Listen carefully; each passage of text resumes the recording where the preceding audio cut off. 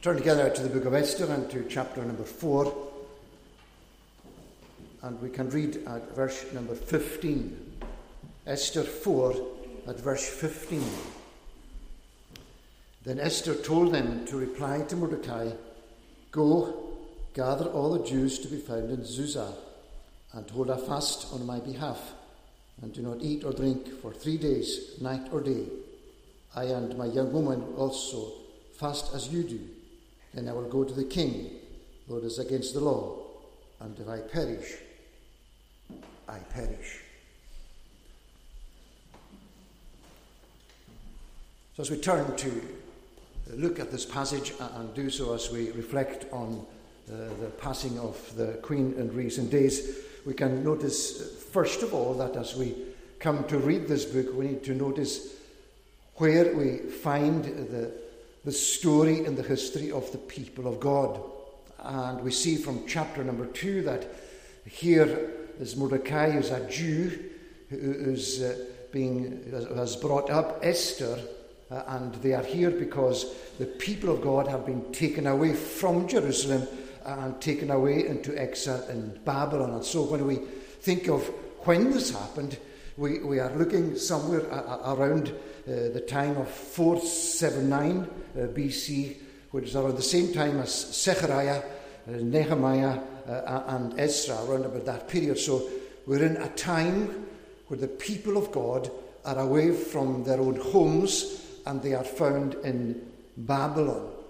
And interestingly, when we read what that story looks like, and we heard something of that last Lord's Day, when we read about that story, they are going to serve the king of Babylon for 70 years. And after that, God will bring them back. And as we read the story, we see two particular developments that help us understand the chapter before us. And the first of these is that Esther has become king.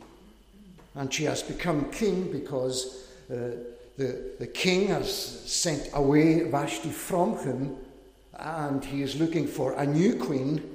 And Esther is selected. She won favour in his eyes. She was beautiful, and she then became the king's wife. He did not know she was a Jew because Mordecai told her not to mention that at this stage. So that's the first key thing. Esther, a Jew who represents the covenant people of God, she is married to the king. And the second event is that there is now a national crisis. And the national crisis is there because Haman has been promoted by the king, and everybody should bow down and worship more or less Haman because of his promotion in chapter number 3. And Mordecai refuses to do that because the people of God do not bow down to worship anyone but the only true and living God. And because of that, Haman is so outraged with Mordecai that he is determined not only that Mordecai will suffer, but that all of the Jews will be destroyed.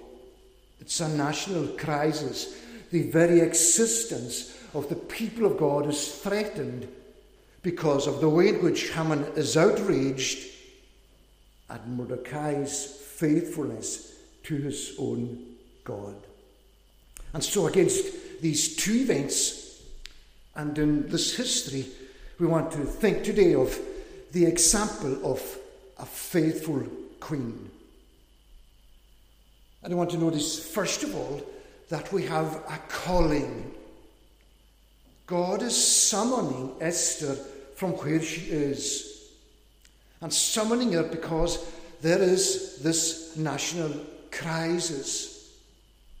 And Mordecai is the person who is engaging with her, and he is doing so by giving expression to his sense of grief and sorrow at the way in which not only is his life threatened, but the life of the people of God is threatened. And that's how the chapter begins. When Mordecai learned all that had been done, Mordecai tore his clothes and put on sackcloth and ashes and went out into the midst of the city, and he cried out with a loud and bitter cry. He is filled with grief and sorrow at what has happened. And he wants Esther to know about that. After all, she is representing the people of God, and she is with the king, and she needs to know what is happening. And so Mordecai, not only is his grief public, but he goes to the gate of the palace, and there to cover himself in sackcloth and ashes, so that the message will come to Esther that something has gone wrong. And when Esther hears that Mordecai is at the gate and that he is covered in sackcloth and ashes, she sends him proper clothing so that he can come into the palace and tell her what is happening. And as we read down through there, we see the way in which he refused. Such was his grief and the brokenness of his heart that he could not for any reason remove the garments that gave expression to that grief. And in the conversation, ultimately, the message came from Mordecai through Esther's servant Hathach to give Esther a copy of the decree, and in verse number 8, that it might show to Esther and explain it to her and command her to go to the king to beg his favour and plead with him on behalf of her people. It was to engage her and to explain to her that there was a national crisis and that the people of God were under threat. And when we reflect on Queen Elizabeth acceding to the throne, coming at a time of what's still a national crisis, life after the Second World War, where rationing still took place, where the economy was at a low ebb, and where people were struggling to emerge from that dark time in our experience, she was called to be queen in a time of national crisis. And when we see Esther here, we see the way in which she is called to fulfill a duty on behalf of her people. To go and to plead with the king on behalf of her people, to beg his favour and to plead with him on behalf of the people. She has two things that she's going to do. She is going to plead for his grace, to beg his favour, in the hope that there's something in his heart that will be moved to hear her and to accept her, and to have his heart moved in his mercy towards those whose needs are truly great. Reaching out to the grace that there may be in his heart. And also pleading with him on behalf of the people. Engaging with him in such a way as to present to him what the problem is and making that intercession for them, pleading that the king will address their situation, remove the threat, and restore the freedom of the people of God. And so, in that way, Esther is going in on their behalf into the presence of the king in a time of national crisis. And when we reflect on the way in which the existence of the covenant people of God is threatened, we can remind ourselves that in the calling of Princess Elizabeth to take the throne, that when she does so, as well as governing, she has a particular role to play in the life of the people of God. She is called upon to be the defender of the faith. She is called upon to be the defender of the faith of the Church of England, to maintain and preserve inviolably the settlement of the Church of England as established by law in England, and also to preserve the settlement of the true Protestant religion as established by the laws made in Scotland.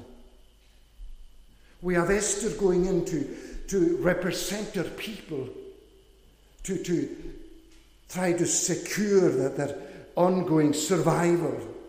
And we have Queen Elizabeth acceding to the throne and taking this position of being the defender of the faith of the people of God.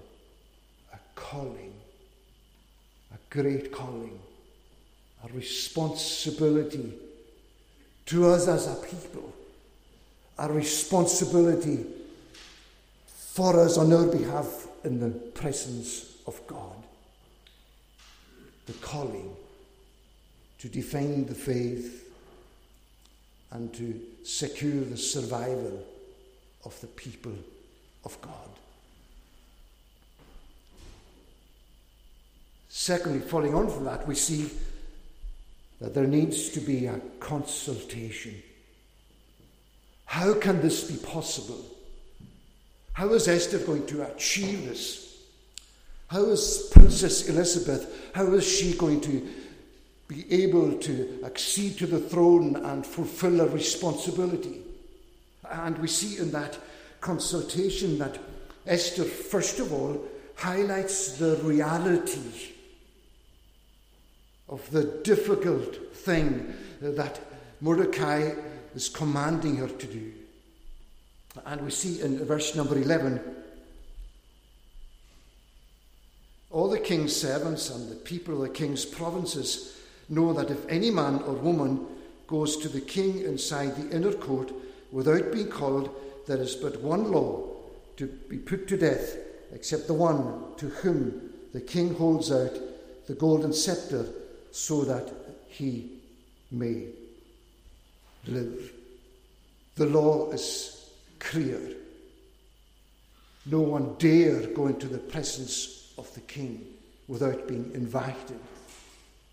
And anyone who does so risks being put to death unless the king holds out the scepter, the symbol of his rule, and reaching it out in the way of reception of the people who are coming into his presence, a gesture that shows that they have a place in his presence.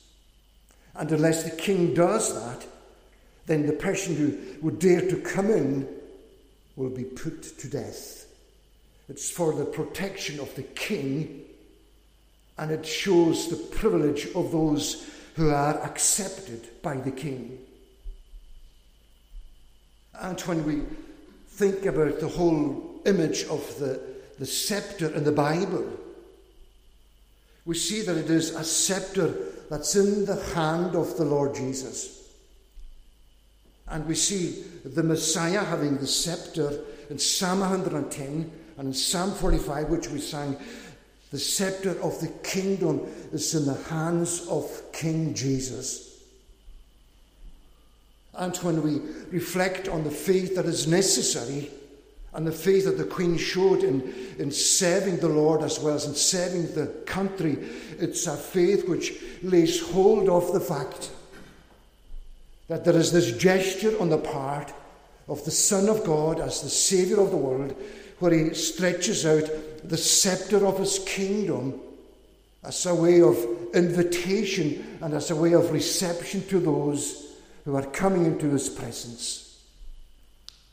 And there is no other way of being accepted by him but by him passing on the scepter of his kingdom, which the Psalm says is a scepter of righteousness. In other words, it is the scepter that speaks of his salvation. And so we reflect on the life of the Queen and all that she did on our behalf, and think in the first place of what she did on our behalf at the throne room of heaven, as someone who received the grace of God and who was able to go in to intercede for us, for our protection and for our safety. And so that as she carries the scepter of her own rule and her authority on our behalf, that she goes in humble submission into the presence of the King of Kings, and in a sense laying aside anything that would promote herself, but pleading with the Messiah, pleading with the Son of God for the good of the people. And in that same way, that she comes in that personal entrance into the presence of God, we reflect also on the way in which she held out the scepter to all those who came to her. The beauty of being accepted and being in the presence of the Lord. And there is the honour and the privilege of being received into her presence.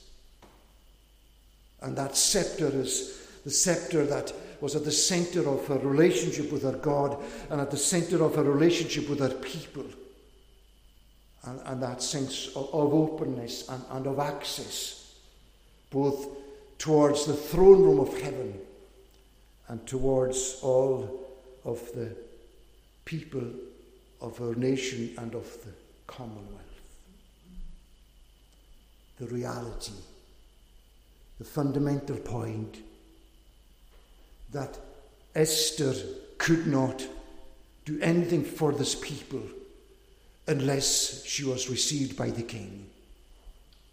And so our queen was the same in the presence of God. The access she had, the prayers that she offered for Christ's dominion in her own home, in her own heart, in her own family, and in our nation, as the one who represented our faith.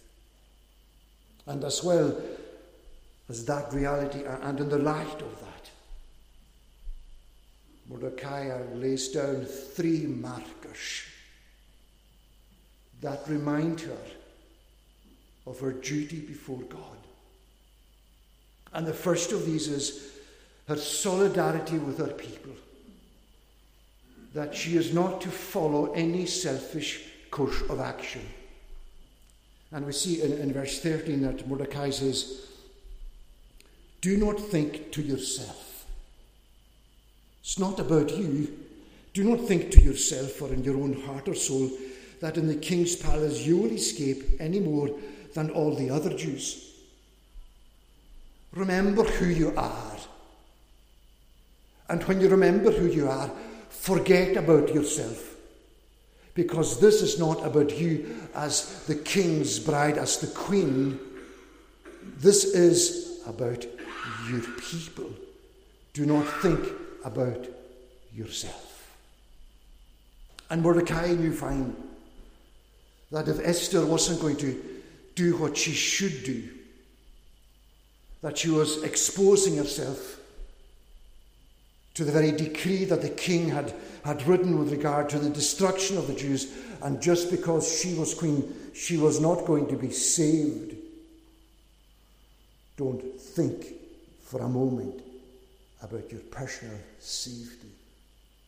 The self-sacrificing way in which she was going to represent her people, realizing that she was in this with them.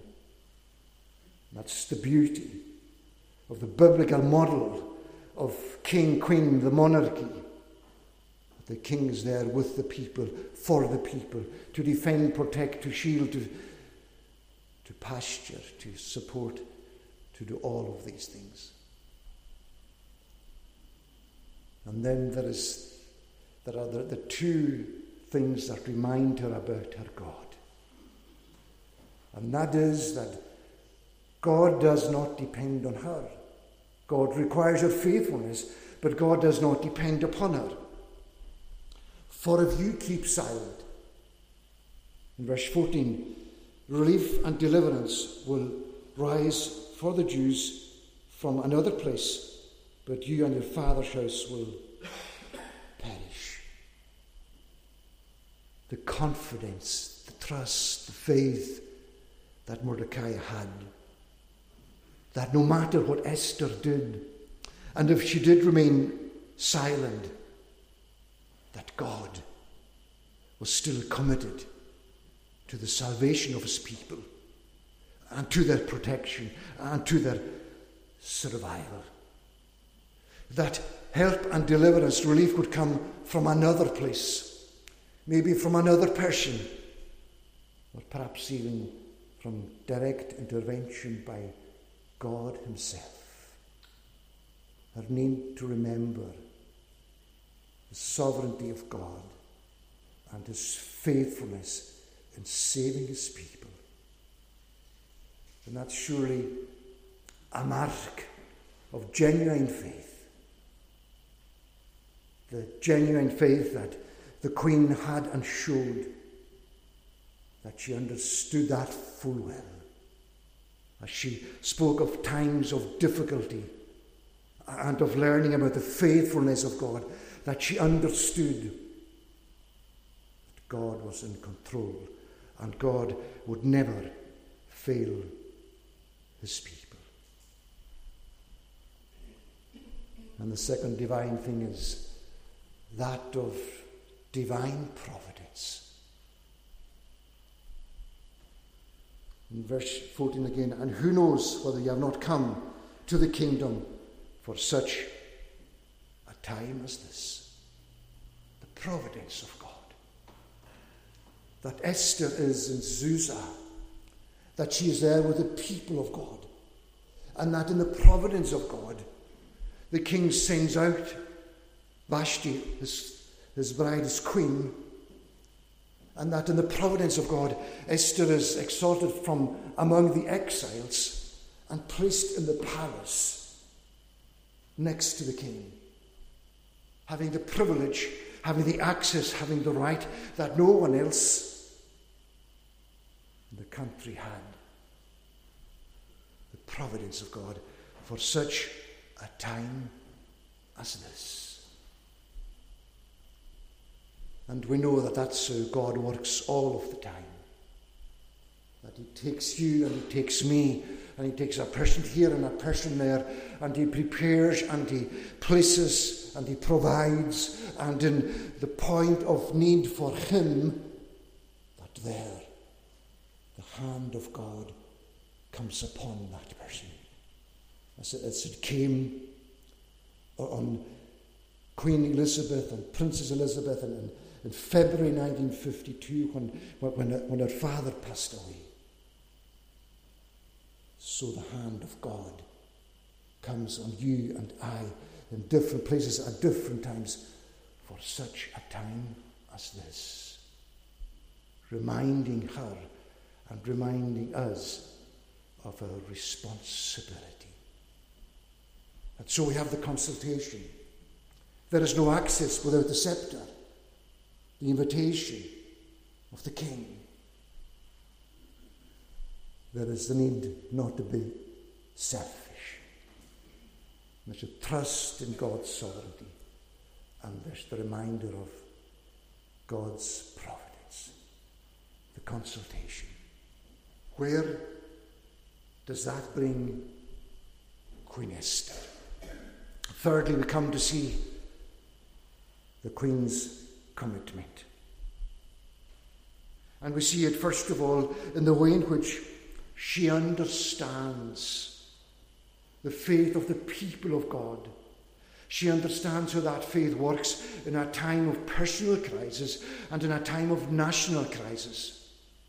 And because of that, she issues an instruction and a command in verse number 16. Go, gather all the Jews to be found in Susa, and hold a fast on my behalf, and do not eat or drink for 3 days, night or day. I and my young woman will also fast as you do. A time of national crisis is a time for a national fast and a time for national prayer.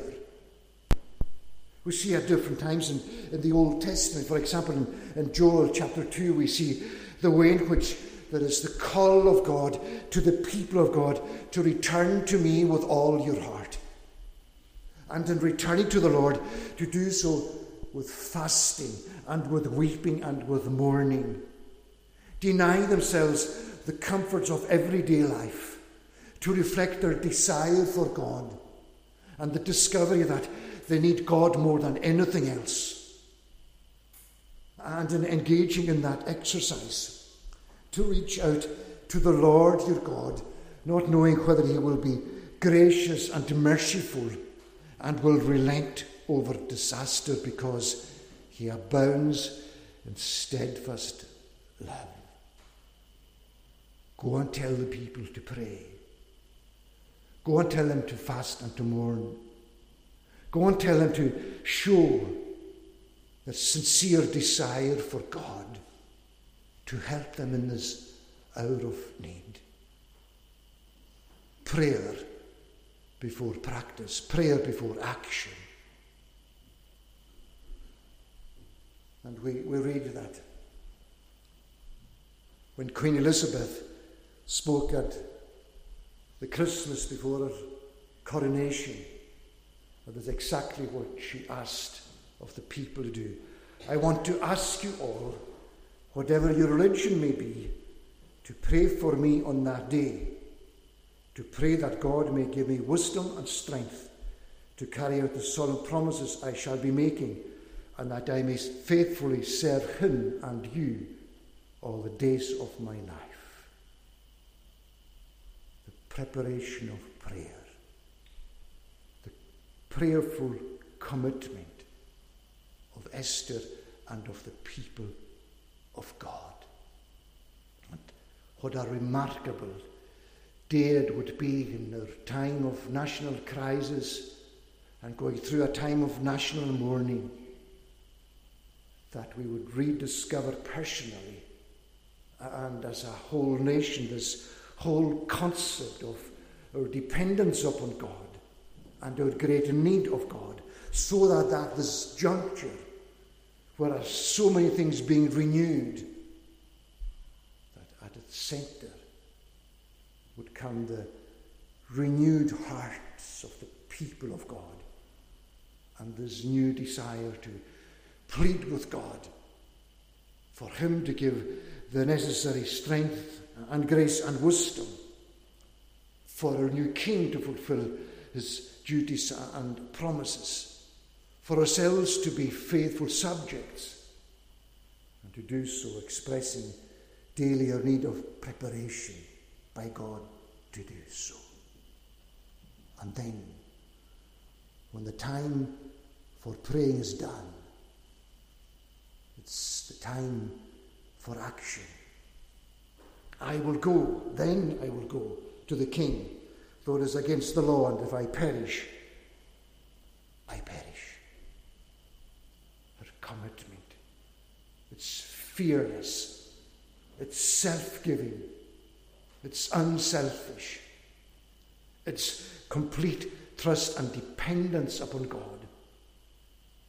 And supposing it means her life, nothing's going to stop her from fulfilling her duty. The remarkable way in which Esther, through the whole of the consultation process, comes to this wholehearted commitment. And it is that wholehearted commitment that led to success. As I read the rest of the story, that Haman is hung on the gallows that he made for Mordecai. That Mordecai is exalted with the signet ring of the king. And that the edict is overwritten by an edict that gives freedom to the people of God to have vengeance on all of their enemies. And at last, the Jews, we read in chapter 8 and verse 16, the Jews had light, gladness, joy, and honour. God honoured Esther. God honoured the people of God. And they had success, and the people of God were preserved. And today we are thankful for the way in which our Queen, the late Queen Elizabeth, we are thankful for the way in which she was committed to serving God and to serving us. And that no matter how much that cost, that she went forward day by day saying, each day is a new beginning. I know that the only way to live my life is to try to do what is right, to take the long view, to give of my best in all that the day brings, and to put my trust in God. We give thanks to God for that kind of reign and service. And it calls upon all of ourselves today to reflect upon that. God's calling upon our own lives to be so committed, to follow that example, to have that trust, to go through the process of working through things in our minds and to understand God's claim upon us, God's protection of his people, and the way in which he will always keep his people safe. And that we may go forward together with the commitment that arises out of that whole process and be ourselves the children of God, the children of the King, and on our own way to be in the King's palace where the people of God will gather and be at rest there forevermore. May God bless his word. Let us pray. Most gracious God, we rejoice in you as the great God of our salvation, as the God who sits in heaven, who rules, who reigns, and whose purposes are fulfilled day by day in the experience of life in this world. Bless to us your word today. Speak it with power into our hearts. Lay hold of hearts and minds today together here, we pray, and help us to go forward in your name, trusting in you, and help the nation to which we belong and our new King to go forward in that same way, trusting in you as the great God who will give energy and power and enabling and grace and strength for every step of the way. Hear our prayer and our mercy, for Jesus' sake. Amen.